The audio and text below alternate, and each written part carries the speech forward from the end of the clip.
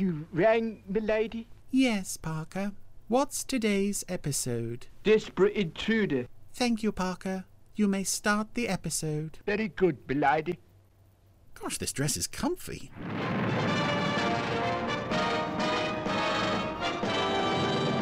So, welcome back to Thunderbirds. On the randomizer for the 3rd anniversary of the Jerry Anderson podcast, we have Desperate Intruder. And this is an episode that I was actually surprised to find is very popular among Thunderbirds fans. When I was first sort of exploring the worlds of Thunderbirds online fandom, which would have been 20 years ago now, it has grown on me quite a lot since then. National rescue. To the point where I really do see what people like about it so much. Members seek further glory in the hunting of ancient treasures. And here's the Hood filling us in on this week's story. You will fail. I love the idea that he spends so much of his time in between appearances just sat on a chair. He's not even on like a throne, he's just on a basic gold, obviously, chair. Just going, international rescue. Oh, I hate them so much. They and their expedition will be buried at the bottom of Lake Anasta. I'm not quite sure how he came by this information. My half-brother, you will help me. Because it's not like he's now calling up Kirano to find out exactly what they're doing now. Where's Kirano gone? He seems to already know all about this, so... It is useless to resist. I don't know, maybe he read it in the paper again. The secret of the lake must be mine. Kirano! But it does sort of launch us right into the action. We don't really need to waste time being told how the Hood found out about any of this. Does the International Rescue Expedition set off? Because he's busy tormenting poor old Kirano again in another fairly intense scene for this show. To make a survey of the temple. And don't forget to save me a gem or two, Tintin. Everybody's giving them as Christmas presents this year. Right, Scott. Anything special you would like, John? Oh, don't ask him that. Well, I think I'd rather have a dirty old bar of gold. Jeff's actually looking at John with an expression of, who the hell let you down here? Get back in your space cage. Tracy, it seems... Oh, someone actually asked John what he wanted out of life. That's rather sad. I don't think anyone's ever asked him that before. Those fetching new swimsuits you've had sent on, Tintin. Oh. Well, vacation or not, you deserve a break, both of you. Kirano. Because Lord knows out of all of us, Tintin is the one who does the most work. Ready. Good. Virgil's ready for launching, Tintin. You and Brains better make your way to the passenger elevator. Your father and I are going to the end of the strip to watch the launching. Very nice close-up of Tintin there. She looks very pretty. For the launch. Yes, Father. John? I don't know. Just go and sit in a corner somewhere. Yeah, I don't think John... It's one of his few appearances on Earth, and I'm not sure he appears again after this. We'll have to keep an eye out for him. Only 10 short days, Kirano, and then she'll be back. That is what I keep telling myself, Mr. Tracy. What's that belt Jeff's wearing there? These fears. Come now. It looks almost like a sort of... Beautiful lake, miles... Judo belt? Karate belt? Safer. Is Jeff a black belt in something? Here we go. Here's a big old lorry rolling through the desert. And at the wheel we find... Sand. Sand, nothing but sand. It's rough and coarse and irritating, and it gets everywhere. I do like the look of deserts in Thunderbirds, though, because you don't really need to add a whole lot to make it look convincing. You just need a sand pit. And yet, there's something about just these endless expanses of desert in Thunderbirds always look really nice. We had that in The Uninvited as well. And of course, there's that beautiful Lake Anasta. Oh, look, Brains. The pyramids. Oh, there they are. No zombites living underneath those pyramids. And of course, those are the pyramids that she will later forget seeing in Thunderbird 6. And we're well up to time, too. Just think, Brains. In a few more hours, we'll be down there. but she does go through quite a bit of trauma in this episode, so I wouldn't blame her for forgetting. From what I've heard, he's quite a character. The best man in his field. Now look. And that field would be... Not the part. You've got to move fast. We mustn't let the professor know that you're connected with international rescue in any way. That's right, Virgil. And if he asks, we came out to the Middle East by charter flight. All set, Brains? Which is why Tintin has got an Air-Turanian handbag on her, which is quite a nice touch. Not only is it a reuse of an old prop, it also fits in with their cover story for this little outing. Oh, and Thunderbird 2 coming into land, which always looks lovely. Especially when it opens the pod and you get these extreme close-ups on Thunderbird 2's hull, all those plates and bits that I don't really know what they do, and I'm sure the people who built the models don't really know what they're supposed to do. But that's one of the things I think we all love about Thunderbird 2, is we don't quite know how it all works, and we also accept that any episode could introduce a random new feature. And this is Pod 5 loading out. One of those lovely desert jeeps, which looks very similar to the ones seen in The Uninvited, towing a caravan. So we're already in rather unfamiliar territory here, but it's very nice to be focusing on international rescue, but in a story that we can already see is going to be something a bit out of the norm, a bit unusual. It's not going to revolve around the sort of high-tech thing going wrong and needing saving thing, or the alternative was normally, in later episodes, Lady Penelope spy stuff. I'm on my way home again. Right, Virgil. You keep in touch. But here we have something that's a bit different, but also not the kind of bit different that the series would later get stuck in a rut in with Penelope. And now to meet up with Professor Blakely. He should be at the crossroads 3 miles along this road. He's coming down the other desert highway. Here we go. A bit of stereotyping here with what's this driver's name? Hassan Ali. Luxury taxis, distance no object. Doors optional. Oh dear. By jingo, what was that? Nothing, Master. Nothing. Well, I just hope we make it, that's all. Got an appointment I'm rather anxious to keep. And another wonderful Peter Dineley silly British gentleman character in the mould of Sir Jeremy Odge. Yes, Professor Blakely. Oh, it's beautifully cool in here. Yeah. Brains and Tintin have already set up the caravan with the minibar and the air conditioning. 12 in the shade outside. What on earth was that? Professor Blakely, I presume.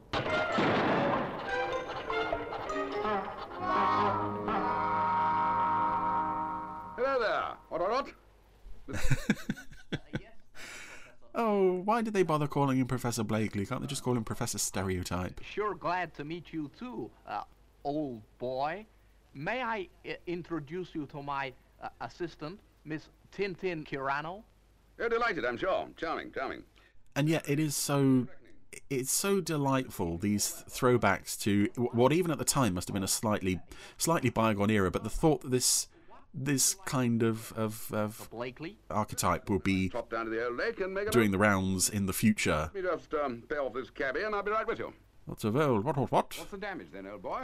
Gentlemen, it's just, it's lovely. I love this stuff. I also love that all of the pilots are sort of Biggles models at London Airport. They're good safari. Oh, yes. Oh, he's got a picture of a lady in the back of the cab there. Perhaps you would care to come into the caravan, sir, for a cooling drink before we set off. Yes, but I dare say the treasure can wait. Don't think anyone's going to steal it from under our noses, eh? We also, I don't think, find out how Brains and Tintin and the Professor all got onto this treasure at the same time. We just have to accept that they do. Meanwhile, the Hood is loading out his submarine from his big desert lorry thing, and I love this submarine. It may not be so stealthy because it's a sort of gunmetal grey blue, but I love the design of it. It's so simple. It's just so basic, but it works really well. And who is it who owns this this prop nowadays? Is it Peter Jackson owns that model? a lucky guy if so. And going back to unusual things about the setup for this episode, I also really like that it's Brains and Tintin. Look, Professor. It's the Anasta pipeline. That means the lake must be quite near. I feel that these are two characters who work really well together. They complement each other so well. And Professor, we'll do just that. To be honest, it's one of the more underrated partnerships of Thunderbirds, and certainly by the end of the series, Tintin in particular is may as well not be there anymore because she's so underused. So it's nice that there it is. That not only do we have a focus on non-rescue stuff, at least to start with, we're not stuck with the regular, the Tracy family and or Penelope and Parker. We've got Brains, Tintin, and of course the Hood, who is already in the lake with his submarine. My friends are just in time. In fact, dead on time. Oh. And I believe we've had the Hood appear on the randomizer before in Cry Wolf, and the Hood is an interesting villain because he's not the sort of full-scale, genuinely terrifying, sinister presence that Captain Black consistently is in Scarlet, but he's also not the sort of silly knockabout villains of earlier shows. He's something in between. The temple for over 100 years. And very often in this show, when they try to present the Hood as genuinely sinister and scary, it really works. And Sure, and bring me back something interesting. Cry Wolf, oddly enough, is an example of that, and this episode as well is. So, yeah, it's all good stuff so far. And now we're into some lovely underwater swimming stuff. It's pretty. And I get the feeling that most people kind of dread underwater scenes in live-action TV shows and films because it all goes so slowly. There it is. It's the temple. Yay, they found it. Didn't take long. But with the puppet swimming... Now, be very careful, Tintin. Professor Blakely was right. We don't really have to experience that slowdown because they're not moving in human real time. They're moving in puppet time. So it's just lovely. There's so much creativity. There's so much attention to detail in all of this underwater stuff. Good. They're going to lead me straight to the treasure. Yeah, well, it doesn't look like the temple is particularly well hidden. It's amazing no one's discovered all this before. I mean, I don't know. I'd love to... Maybe I've waffled over it, but I would love to know the backstory of this temple. Did Professor Blakely just wake up one day and go, I say, what? I suspect there's a sort of ruined temple down there. Lots of treasure, don't you know? And maybe we'd go have a gander at that. And as a kid...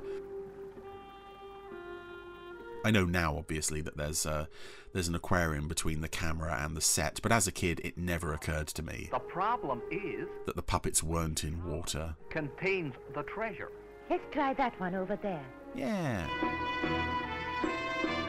Let's try until we find the one that it's in. Oh, so many ruined bits of statues and pillars and columns all over the place. It's... Again, by now, having done so much like this in previous shows, they must have had so much stuff to hand to just throw in here. Sample of it back to the professor. Yay, underwater pickaxe action. It's not the most thrilling, but it does paint the picture of archaeology in the Thunderbirds world being terribly easy. Oh, Professor, I'm going to bring you up a sample from the central column. A jolly good show. You bring it up and we'll have a look at it before lights out. What do you contribute to this expedition exactly? Just to sort of stand there and go, oh, jolly good, yes, rather. Which actually is fine. I wish there were more people like that in the world. They have found the treasure. But where? I think I can persuade them to tell me. This is the most easy expedition in the history of archaeology. It's quite astonishing. Brains has brought a piece of the column back to the caravan. Look there, Professor. What's that? Mr. Brains, Miss Kirano, I'm glad to say that the Anasta expedition is a success. Hoorah! Located the lost treasure. Yay. Brains, we must radio Mr. Tracy right away and tell him. How long did that take? 10 minutes? Well, this is why you need brains on the case. Oh, beautiful. I always knew my theory was correct. Oh, it's your theory, was it? Oh, boy. Tomorrow, I can collect lots more evidence. I like as well that he's not obsessed with, like, we've got to collect all the treasure. It's more, I can collect evidence to prove my scientific theory. But who's this at the door? Who'd be calling on brains at this hour? Oh, well, it's a suspicious-looking character. What do you want? Who looks a lot like the Hood, and there's those glowing eyes. And here is where the Hood gets very sinister. It wasn't. It was already sinister when he was cutting his way into Williams's room in Crywolf, but here, actually seeing him confronting one of our heroes, one of the members of International Rescue, which he so rarely does. Yeah, knocks out brains. That is interesting, actually, in this show, that the Hood is kept so far out of the lost treasure in the lake. Out of contact with the heroes. Did he tell you this? He reported in before turning in for the night. It's quite strange that the arch enemy of a show would just be, so rarely. They would so rarely be in the same shot, same scene with each other. Pay them our congratulations then. Why, Grandma, what's the matter? You look like you'd swallowed your egg spoon. I don't know what Tintin wants to go down hunting that treasure for. She's got enough pretty jewelry already. Ah, but they're not going down there to rob the temple. It's all in the interest of science. Now, whatever they find goes back with Professor Blakely to the International Museum of Archaeology. Well, back to work, I suppose. I'm going up to the lounge to wait for the next call. What exactly is it we do in between rescues? Pleased with themselves. And there was John at the breakfast table with Gordon. And here we go. Oh my goodness. This is one of the... Even today, this sight of brains buried in the sand still gets to me. It's so... Tintin, what? I don't know, it's so sad. It's so... You don't hurt brains. It's like... Professor, where... In certain shows, you have, like, a character who's so sweet and innocent, they're almost like a puppy, and you don't hurt the puppy. And that's how I feel seeing brains buried in the sand up to his neck like this. Staring eyes.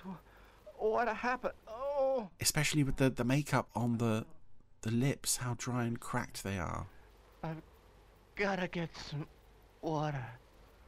Yeah, it's not like Brains is like one of our regular man of action type characters who's always first into the fray. No, he's the tech support, and he's a bit more relatable than the Tracys. Oh, and there's Tintin just in a sort of catatonic trance. The Professor has obviously been physically assaulted. He's got cuts and bruises on his head. Professor! That's him basically out of the story, unfortunately. It's no use. He must have got them too.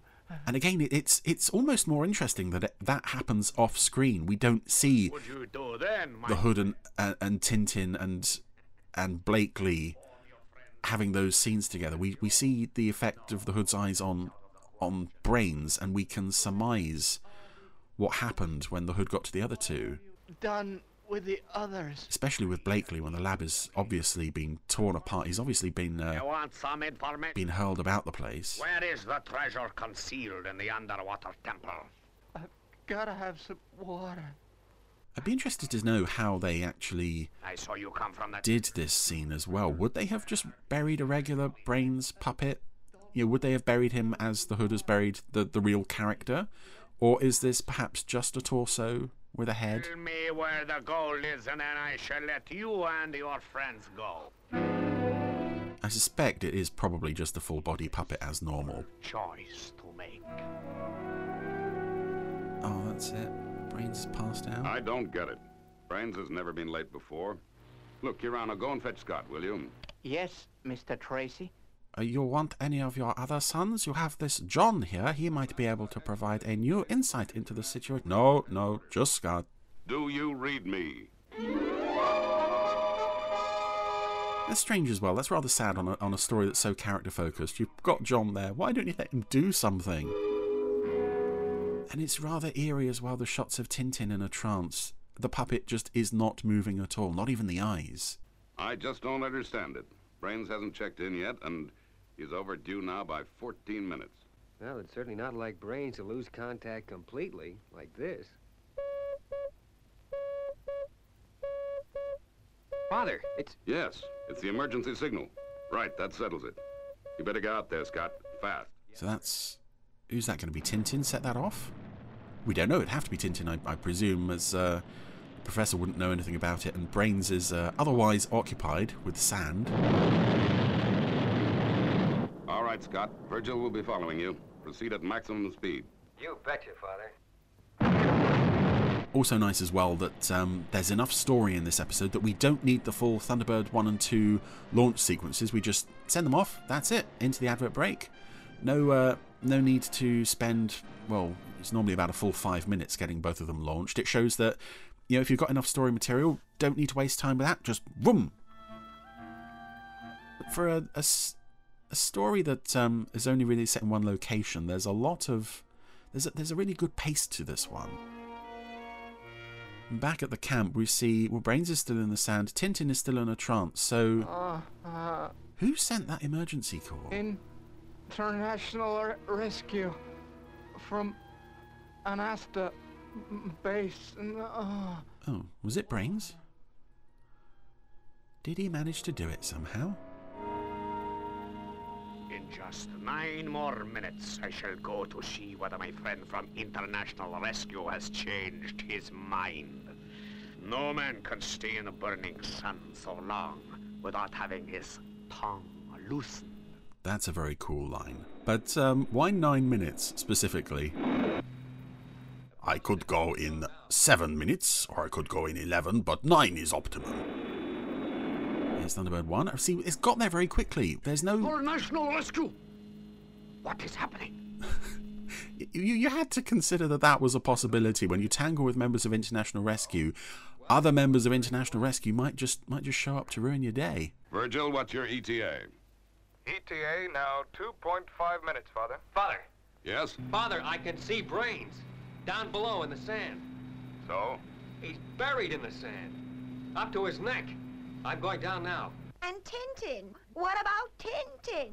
This is always good stuff as well, when there's a member of International Rescue directly endangered. Whether it's Scott in The Uninvited, or Brains and Tintin in this, or Virgil in Terror in New York City, or... So, they have found my victim in the sand. I was going to say Alan and Grandma in Move and You're Dead, but that situation is just so contrived that it doesn't quite fall into the same category. But I really like it when other members of International Rescue are seriously worried about their friends and colleagues. It makes the stakes much more personal than just, oh, here's generic guy stuck in building that's on fire. Estimated time of arrival now 1 minute. And he's brought Gordon along with him because, you know, John is right there. But no, John doesn't count. Water. Brains, who on earth did this to you? Oh. Scott. Thank heaven. Where's Tintin? I don't know, fella. We'll soon find her. Now, don't you worry about a thing. First, I'm going to get you out of here. Some more great voice acting there as well from David Graham and Shane Rimmer. Just Brains' weariness, and Shane Rimmer's just, oh my goodness, who did this to you? A veritable swarm of Thunderbirds. Oh, that's another great line, isn't it, as Thunderbird 2 lands. See, now the Hood's happy that all this International Rescue backup has arrived. Because he can get that camera out and take those pictures. The first part of my plan. Or is it going to be a bit more elaborate than that? No, he's turned on the camera. Oh, there's the camera detector, and of course, Scott isn't in Thunderbird 1. He's busy digging Tintin! Brains out of the sand. Virgil's found Tintin. I still don't know who sent that rescue signal, as Tintin's very much out of it. Well, how do you feel now, Brains? Oh, I'm all right, but Tintin, she's gonna be okay. But the professor's not so good. Okay, Tintin, try again. There was this stranger, you said. Yes, that's right. And he had these terrible eyes that I couldn't look away from. And as he spoke, I felt I was slipping away all the time. It was horrible. Who do you think it could have been, Tintin? This is nice. Did you recognize him? No, I had never seen him before in my life, and yet I felt I knew him in some far-off way. Oh, Virgil, I'm so sleepy still. That's, I think, the only acknowledgement in the show that Tintin is connected with the Hood. We're all mighty relieved at the news. And it's something that the show never really explored. Obviously, we know that the Hood is connected to Kyrano, but no one in the show ever seems to put these pieces together. And the Anasta expedition? Listen, Scott. Brain's treasure at the bottom of the lake will have to wait. International Rescue was not set up to go joyriding round on treasure trails. At this moment, it's not even functional. Is that? But you've got John, Father. Oh, gee. Yeah, something that was touched on more in the John Thaden novels. The Tracys finally putting their heads together about the whole Hood's connection to them thing and trying to get to the bottom of it. What's the news from base? Well, Father is going to arrange for a helicopter to ship out the professor to hospital, and then he says we've got hot-footed back to base. Yeah, the professor just gets rather sidelined. Just basically booted out of the episode at this point, which is a shame. There's just one thing that puzzles me. What's that, Scott? After Father had gone off the air, I noticed that the photo alert had been operating. But that's impossible.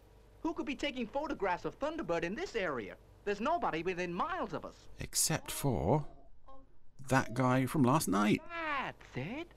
Why didn't I think of this before? It's not a big revelation, really. About? I regret to say that this whole expedition has been used by our enemies as a means of drawing international rescue to a lonely spot.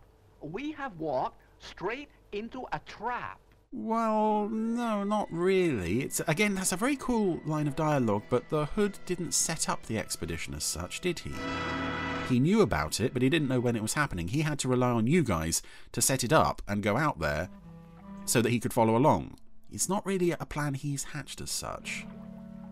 He's just sort of improvising, making use of what's going on as it happens. Anyway, it's now nighttime. Tintin is in bed. And who should enter but... Oh! Shh! Tintin, it's only me. Brains, what are you doing up at this time of night? Tintin, I haven't been able to sleep for worry. What about? Well, you heard what Mr. Tracy said about the Anasta expedition having caused international rescue a lot of trouble. I love this stuff too. I don't think he meant we had done it deliberately. No, but I feel awfully guilty about it, and to cap it all, we've got someone spying on us. That Brains would feel personally responsible for everything that's happened. Yeah, that's what I figured. And there's only one place he could be observing us from. The center of the lake. He's a nice guy, is Brains, and I think that's why he's my favourite Thunderbirds character. Brains, you're not going out into the lake tonight. Tintin, I am. I'm gonna see what's down there. Now, here's what I want you to do. Even if this is a bit irresponsible, I also really like, though, that for the rest of the episode, the puppet is showing the physical signs of his torture in the desert, in the sand. He's still got the cracked lips, and he's got these sort of almost greenish grey bags under his eyes. Tintin obviously still looks fabulous. She doesn't seem to have a hair out of place after what happened to her, but yeah, Brains is still looking a bit worse for wear. Do we even see the Professor again? We last see him lying on the floor with a bruise on his cheek and a gash on his forehead. And that's it. What a potentially fun character to just get sidelined from the story like that. I'm gonna take a look in there. Be careful, Brains, please. I suppose his "oh, jolly good show, what?" antics would be a bit at odds with the rather serious tone of this story. But I suppose there would have been a bit of fun to be mined out of keeping Brains and Tintin's connection to international rescue secret. Okay, just because the Thunderbirds have shown up, it doesn't necessarily mean that they have to reveal that connection to him. I don't know, it's just, I really love those Peter Dineley silly toff characters. Yeah. But we still have Sir Jeremy Odge. We'll get to him at some day when we cover Perils of Penelope. Meanwhile, Brains has returned to that place where he found the treasure from. Found a lot more treasure. Professor Blakely was definitely right, Tintin. We had found the right column. Brains, is there anyone down there? No, Tintin. There appears to be no one down here. And here we go. What's this? Brains has pulled back a rock and there's a cable. Oh, whose cable is it? So, I have visitors. My little alarm system works. It's the Hood's. A cable he's laid at some point. Somehow, I'd love to know the timeline of events. He's been very busy during this episode at points where we don't see him. What's the matter, Brains? Tintin, I found a cable leading from this column. And hey, here's another one. Brains, I don't like it. I'm going to go and waken Scott and the others. Now, the last time we saw a cable leading from an underwater temple on the randomizer, it was in Search of the Taj Mahal, and it was attached to a dynamite plunger. So, again, I like this with Brains. He's so enthusiastic about his discovery. He doesn't really twig that it's something that shouldn't be there and maybe is going to lead him into trouble until it's too late, because now the Hood is swimming out to sort of meet him halfway, really. Which will lead to another very sinister shot of him. That's it, following the cable, and then... Oh, that's so cool, where he suddenly finds the cable is running between the Hood's feet. Pan up the body, the oddly proportioned body, but it doesn't matter, because you just have that face behind the visor and those glowing eyes. And the fact as well that the mouth and nose are covered with some sort of oxygen mask. They've not just gone for the same kind of mask as Brains and Tintin were wearing. Brains! Those glowing eyes look so sinister in that scene. He's really on top form this week, I think, the Hood. This is one of his best appearances, best performances. He really feels, not only does he feel dangerous, but it also feels like the International Rescue Team just... I tried to stop him, but he... cannot fight him, cannot get a handle on him. Got to get down there right away. To stop him. Brains is unconscious. To get the treasure before his friends find him. And now it's time for... bit of renovation on the old temple. I'm not entirely sure how this helps his plan, blowing up the temple in order to get the treasure. But doesn't really matter, and he's buried Brains alive again. That's twice in one day. Poor old Brains.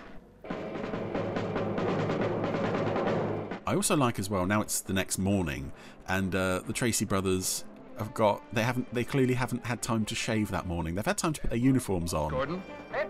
But they've all got the stubble around their cheeks and chins. That's a lovely touch. Here we are, rolling out Thunderbird 4. And that is a lovely shot of Thunderbird 4 entering the water. Merging now. Well, let me know if you need any help, Gordon. FAB. I'll send Virgil. I'll send Tintin. I'll send everyone but me. I'm busy at the mobile control desk. Lug that thing onto the shoreline. The temple is in ruins, Scott. Brains couldn't have survived. Well, search the area, Gordon. If he is alive, he's got about 7 minutes of oxygen left. If he is alive, he's nearly dead. Oh, Gordon's got his frowning face on. Everyone's got their frowning face on. And Thunderbird 4 is a really pretty vehicle up close, especially when it's all weathered and all that dirt and grime on it. I love the weathering on that, but I really love seeing Thunderbird 4 close up. It's a really nice shape. But of course, it's not really designed for underwater combat as such. Unlike this vessel, very, very slowly creeping up on Thunderbird 4. Yep, the Hood. And his submarine clearly has a little cannon thingy mounted on the front of it. Yeah, we know from previous episodes Thunderbird 4 does have a little cannon, but it's not... There's air bubbles coming from under some rubble here. Yay! Hurry! Bring the aerostatic lifting kit. It might be Brains. It's on its way, Gordon. Oh, I wish it was the Professor if he'd gone off on his own. I just wanted to help, what? Oh, here we go, here we go. Yay! Oh, that music, that little tension sting. So, at last, now to destroy International Rescue and then collect the treasure. Gordon Tracy is the whole of International Rescue, isn't he? Oh! I'm being attacked. There's another craft down here. That was a... Keep Scott clear until I call for him. almost hit Thunderbird 4. Oh, another shot. And that one did hit. Oh. And now Virgil has taken over the mobile control desk, because Scott is on the way down to help Brains with an air supply. Thunderbird 4, meanwhile, very slowly moving into the chase. I'm surprised, though, that the Hood is making such a hasty retreat here, considering he really wanted to destroy International Rescue. Now he's just running for it. Oh, that's it. One hit. And it's all over for the Hood. My motors! They're flooding!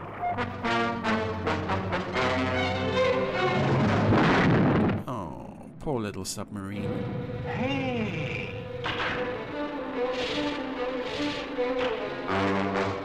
Gordon's seeing him making his getaway. He's abandoned ship.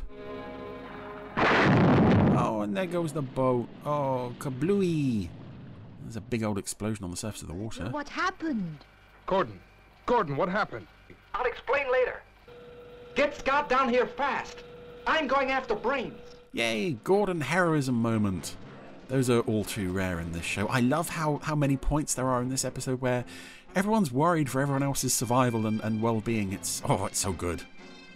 Meanwhile, the Hood, his demolition work, has managed to reveal so much treasure that if only he'd kept his head down, he could have had some of that. But no, he has to go for the whole destroy International Rescue thing. And now it's all over for him. And here comes Scott. Scott's actually doing something. Bringing this is the hydrostatic hoist. Comes in it's basically a self-inflating balloon in a big red crate. Again, this isn't the most exciting sequence, but the fact that we've got this music, this all so important music, really sells it.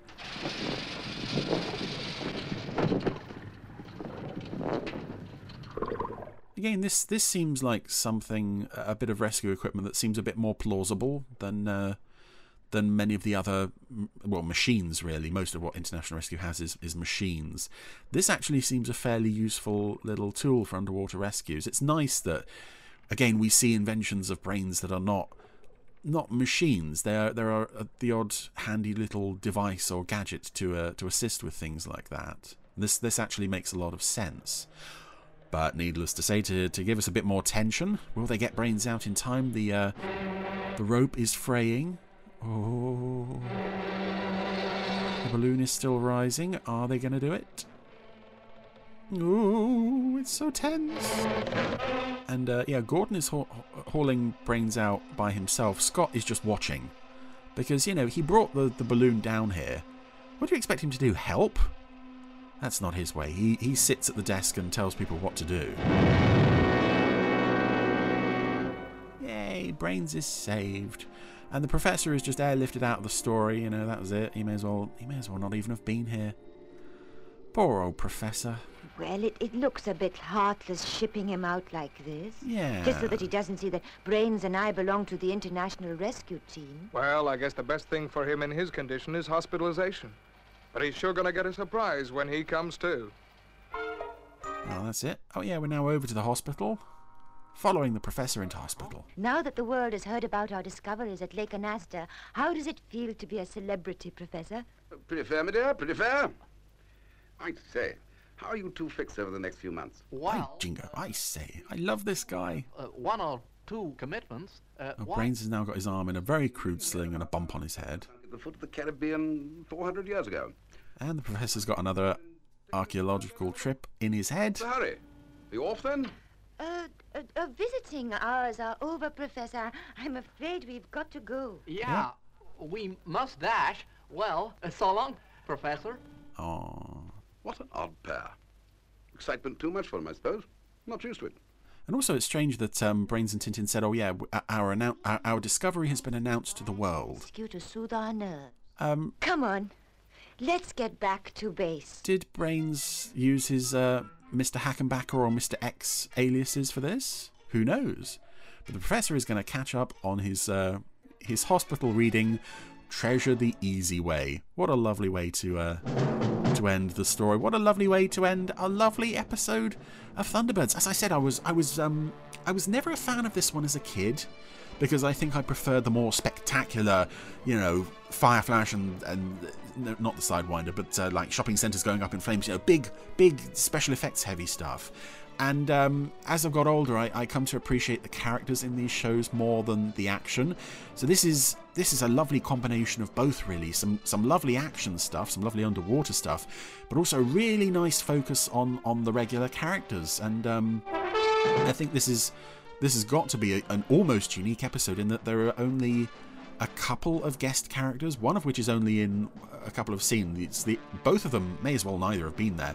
It's all focused on the regulars, and particularly two regulars who don't get a lot of focus in this show, Brains and Tintin, and of course the Hood at his most sinister best. So I think this is definitely one of the great episodes of Thunderbirds. It's a rather atypical story, realised very nicely. Some lovely heroic moments for everybody. I really like the sinister air of the Hood in this one. So yeah, a pretty good choice for the 3rd anniversary of the podcast.